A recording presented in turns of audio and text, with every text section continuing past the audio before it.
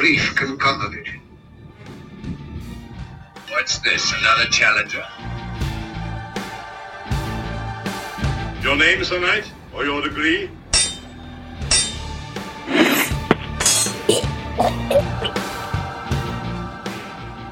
Salutations, dear citizens, as we peer into the new fund order to discover the immutable truth for asset management and wealth managers.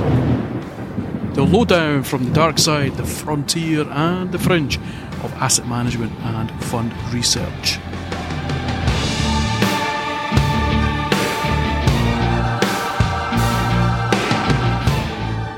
A podcast for wealth managers, fund selectors, distributors and investors, bringing to you the People's Republic podcast of finance, in association with my sponsor, Allianz Global Investors, capturing the latest market news, views, and interviews with leading minds in our industry.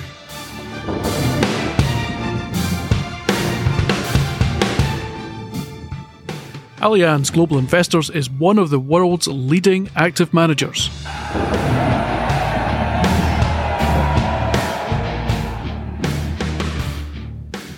In this episode, out shall not pass. Gatekeepers. Those charged to stand between the fund managers and investors.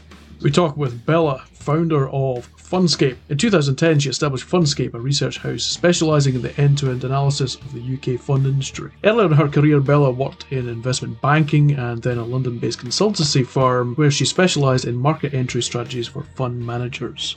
Prior to Fundscape, Bella worked for Lipper FMI, a Thomson Reuters company, and now Refinitiv, as Global Head of Research and Publications.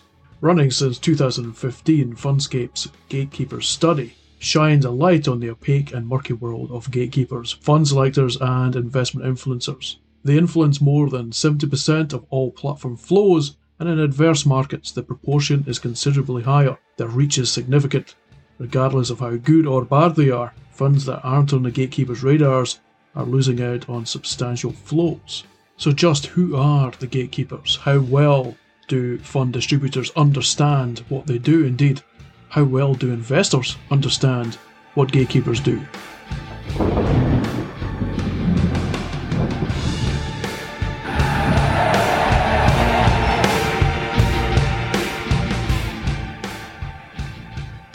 Market news. The editor-in-chief for Money Week runs with the story, "Are markets bubbling over?" Is there a bubble in the stock market, he asks. Depends how you judge a bubble. If you just look at valuations in, say, the US tech sector, or perhaps the global renewable energy sector, there is no shortage of bubble signals. Meanwhile, IPE runs with a story about AP4, the Swedish pension fund, which has been countering flak over its fossil policy. We have clear ownership criteria. AP4 has defended itself against criticism levelled at it and most of Sweden's other national pension funds that their policy of engaging with fossil fuel companies was not working. The institutional investor group for climate change, the IIGCC, had launched its net zero framework, which covered 22 asset owners amounting to $1.2 trillion in committing to achieve net zero alignment with the Paris-aligned investment initiative. The OECD, a club for developed countries, now expects GDP growth of 3.9% this year, much less than the 5.1% it had penciled in for UK. Eurozone output shrank by 0.7% quarter-on-quarter in the final 3 months of 2020. The Times reports that Bitcoin fell back sharply. India is mulling the introduction of a strict ban on such digital assets.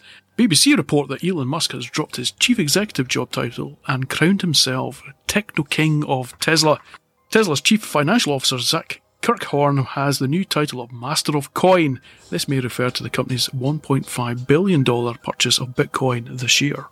BBC also reports the US and its allies should reject calls for a global ban on AI-powered autonomous weapon systems, according to an official report commissioned for the American President and Congress. It says that artificial intelligence will compress decision timeframes and require military responses humans frankly cannot make quickly enough alone, and it warns Russia and China would be unlikely to keep to any such treaty. And lastly, Money Week reports drought dries out chip sector. A worsening drought is threatening Taiwan's semiconductor manufacturing sector, the crown jewel of the island's economy, says Ching Ting Fang and Laoli Li on Nikkei Asia. The island is going through its worst drought in decades, and the government tightened water use at the end of February, asking manufacturers in several cities to cut consumption by 7%. Taiwan is the world's largest base for chip makers, which power everything from cars and phones to servers and games consoles. Chip production requires large amounts of water, but reservoirs on the island are at a critical stage. And that's the end of the news. Tag hashtag New Fund Order and let me know what news stories you want to hear. Interview. And in these strange pandemic lockdown times, rest assured that all guests are calling in remotely. And welcome to the New Fund Order, Bella. Let's talk about those fund and investment gatekeepers. Great to have you on board. Oh, great to be here. Thank you very much. And I've obviously I do my research, before I speak to my guests. And I was reading the 2019 Gatekeeper study, Bella, and you noted if fund groups aren't on gatekeepers' radars, they could be missing out on substantial flows. So, to start us off, Bella, firstly, how would you define a fund gatekeeper to those listeners who don't know what they are?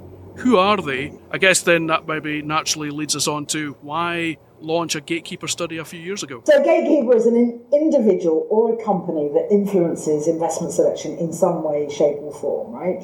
So it's anything from a D2C recommended fund list to a bespoke DFM.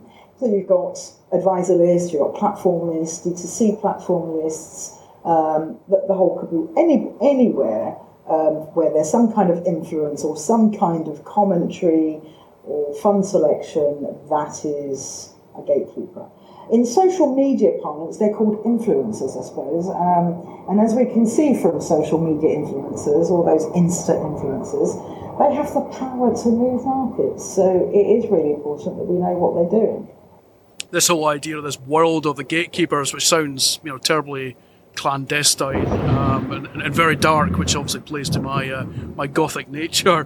You noted that gatekeepers, that world is quite opaque and that many clients will simply not know what they do. And of course, intermediation and remoteness are, of course, a reoccurring theme of our industry. In terms of gatekeeper studies, they seem quite rare. What effect has bringing transparency to the world of gatekeepers had? So I suppose the biggest revelation to me was disappointment, really, because it confirmed my thinking.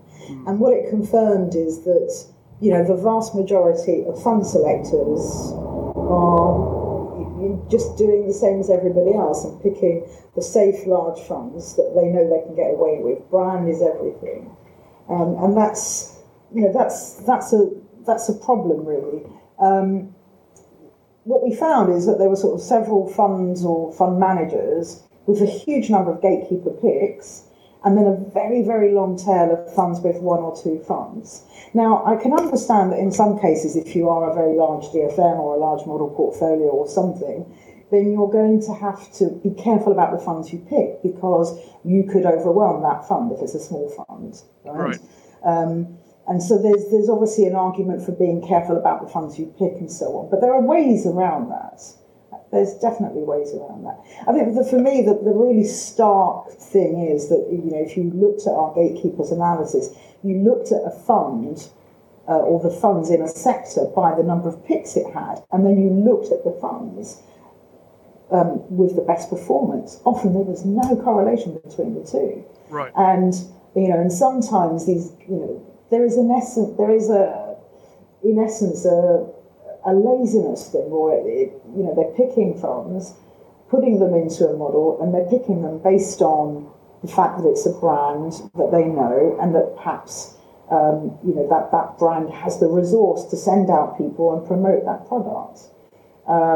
So I think that was, for me, the biggest revelation was that there was such a lack of diversity in thinking among the gatekeepers.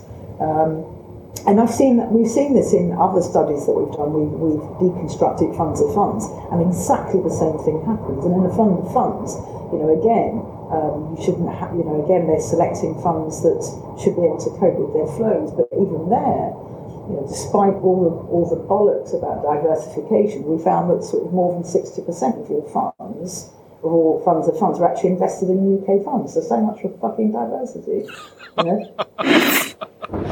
Does that point to, and later in the season I've got Bev Shah coming on to, I guess, talk about diversity and gender equality generally within fund management, but in terms of those gatekeepers, does that point to some inherent biases, and could perhaps the problem be there is that there's just not enough diversity among the gatekeepers themselves? I really do think it's just down to a lack of independent thinking. Right. And it's sticking to a particular way of working. Let's choose these. And clearly this is a way of working that comes from decades ago, when you got paid, you selected a fund based on the funds that paid you the best commission. And that still affects the way things work today.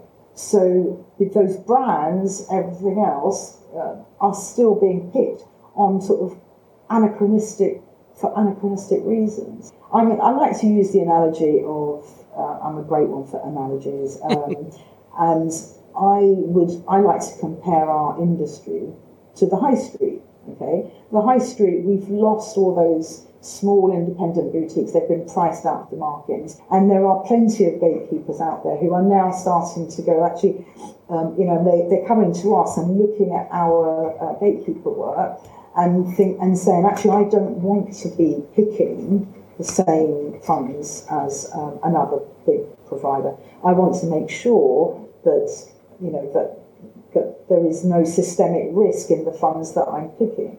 The big difference between a gatekeeper and a fund manager is a big one. Gatekeepers don't actually have to have any qualifications to pick funds, and this is a really important factor that we have to remember.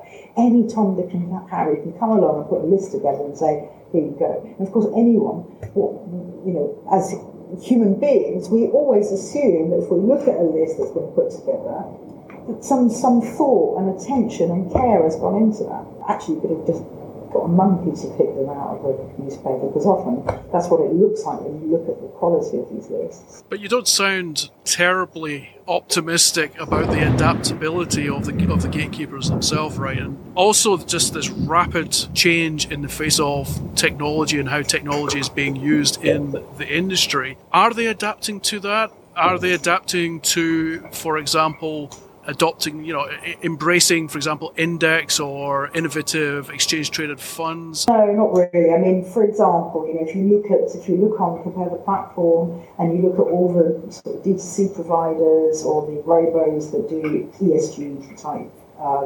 portfolios, they are more expensive. So immediately, there's a minimum investment for example, for some of 5,000 on a robo. There's just not enough time has gone by for ESG factors to be commonplace, and therefore there'd be no difference for an investor whether it is just an ordinary fund or whether it's an ESG fund. That should be completely what's the word? They should be measured on. They should be on a level. They should be on a level playing field too. But it's still not there. And so, for some investors who are looking at these different things, they might be driven by ESG factors, but it still comes down to, I can't afford it, or that fund's expensive. The funds, many of the sort of really good ESG funds have higher OCS, much higher OCS. And mainly because they're also actively managed. To run a fund properly, an ESG fund properly, you do need active management, or certainly there's no proper way yet of automating all those different factors that contribute to how ESG a fund really is. We haven't quite found it yet. We haven't got the algorithms yet. Maybe in 5, 10, 15 years that will all be captured, but right now it's pretty difficult. For example, understanding how companies have voted, how funds have voted, that sort of information is manual. You've got to go and get it, and you've got to input it manually. So it's not straightforward.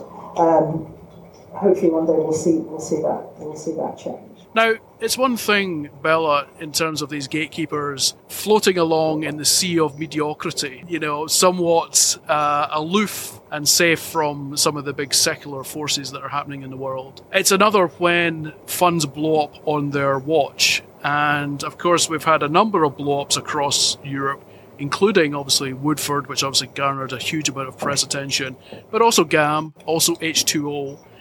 And thinking about, I guess, the pressure that was put on, one gatekeeper, for example, was Hargreaves. What effects did Woodford have on the gatekeeper community, on Hargreaves? And do you think gatekeepers actually stopped and recognised the part that they played in it? Well, so it isn't just gatekeepers' part. The gatekeepers' role in the Woodford affair is also the media's role, because that constant scrutiny of Hargreaves led everyone to think that only Hargreaves Lansdown had that fund on its list until the end, and it was not the only one.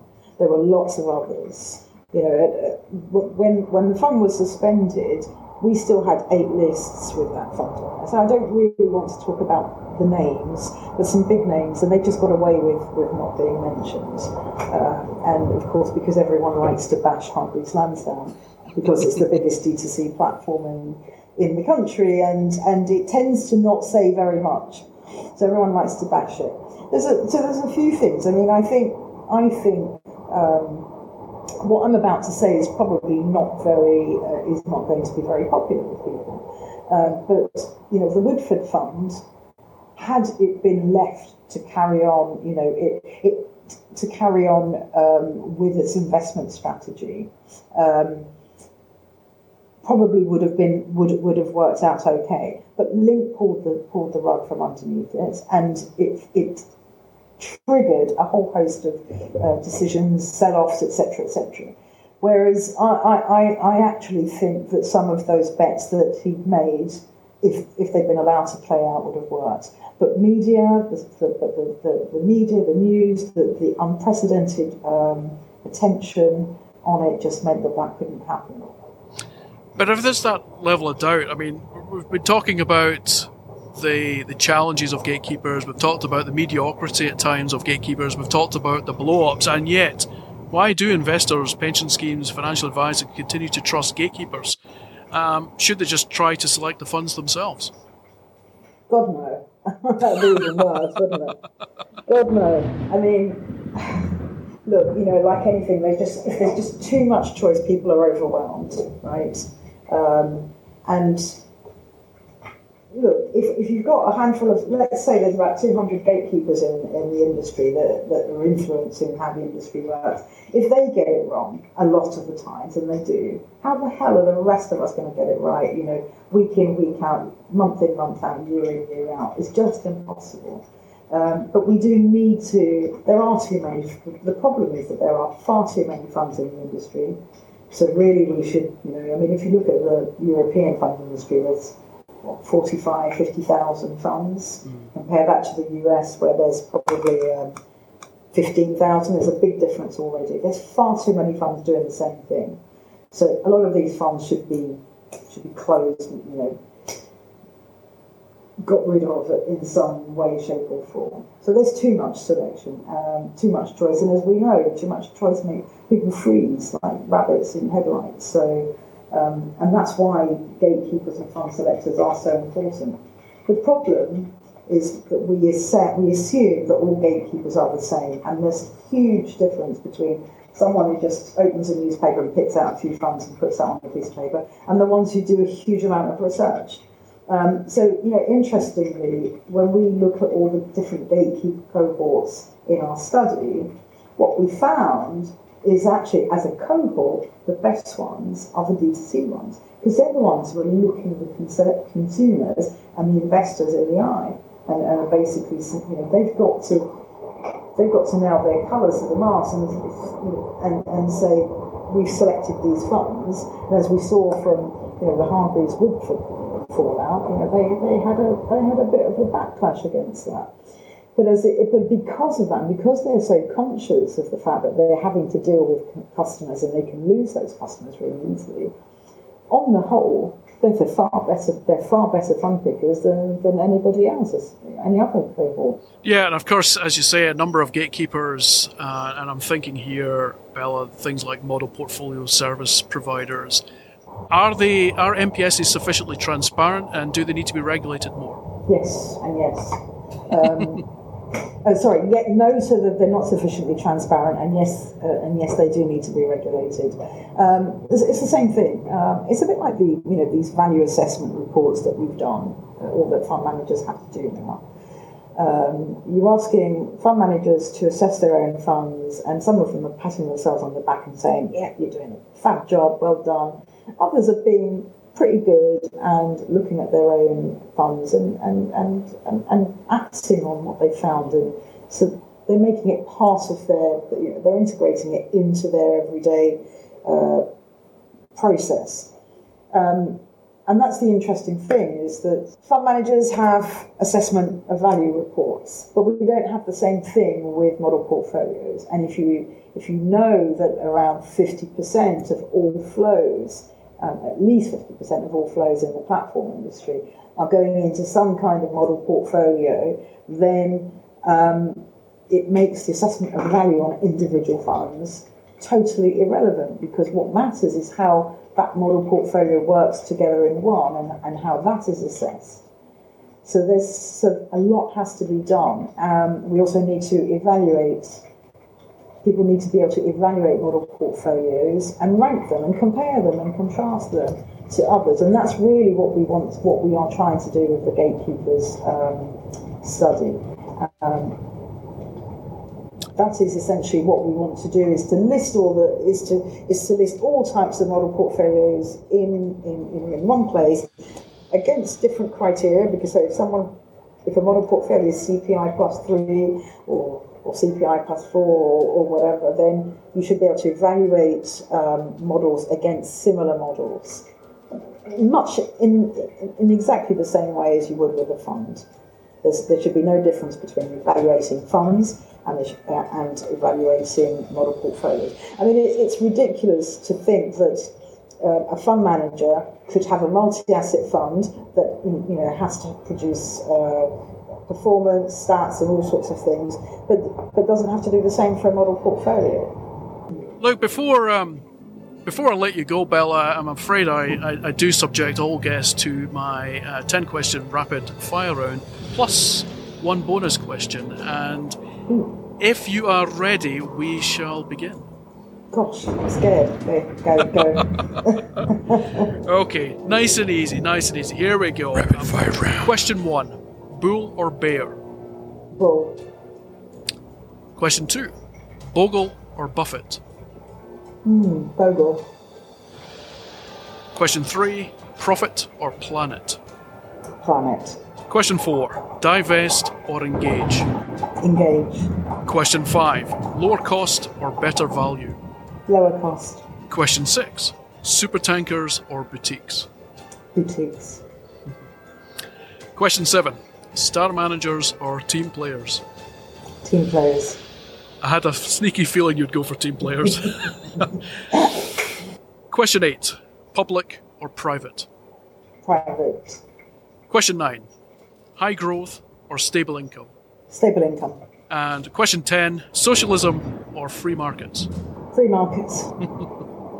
I'm going to be a rebel. And then we've got this one last bonus round. Now, pick a number between 11 and 40 for me. 33. Oh, this is an easy one. Question 33, jazz or pop? Oh, pop. There you go. I love a bit of disco and pop. You have been a fantastic guest, Bella. Thank you very, very much for joining the refund order and indeed surviving it. Thank you ever so much. No problem. Thank you for having me. Please don't forget to like and share and subscribe. Click the subscribe button.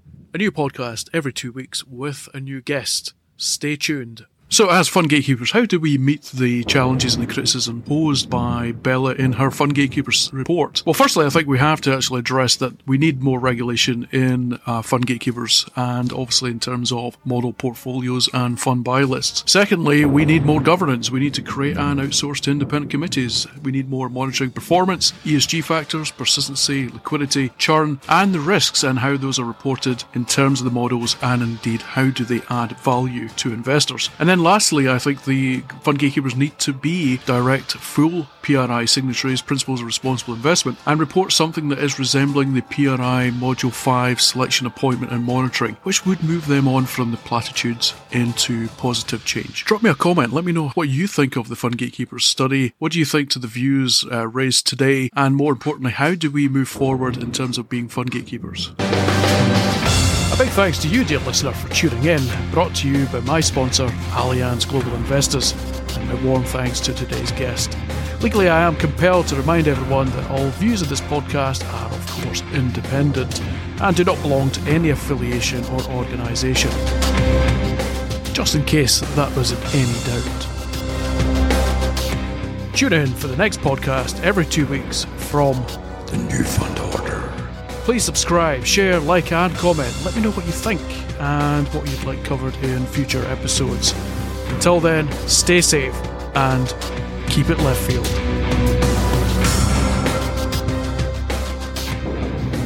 Black from hoof to plume, the Eloman knave. Soon get bright with blood, Your Highness. His homage was to beauty, not to faith, I fear.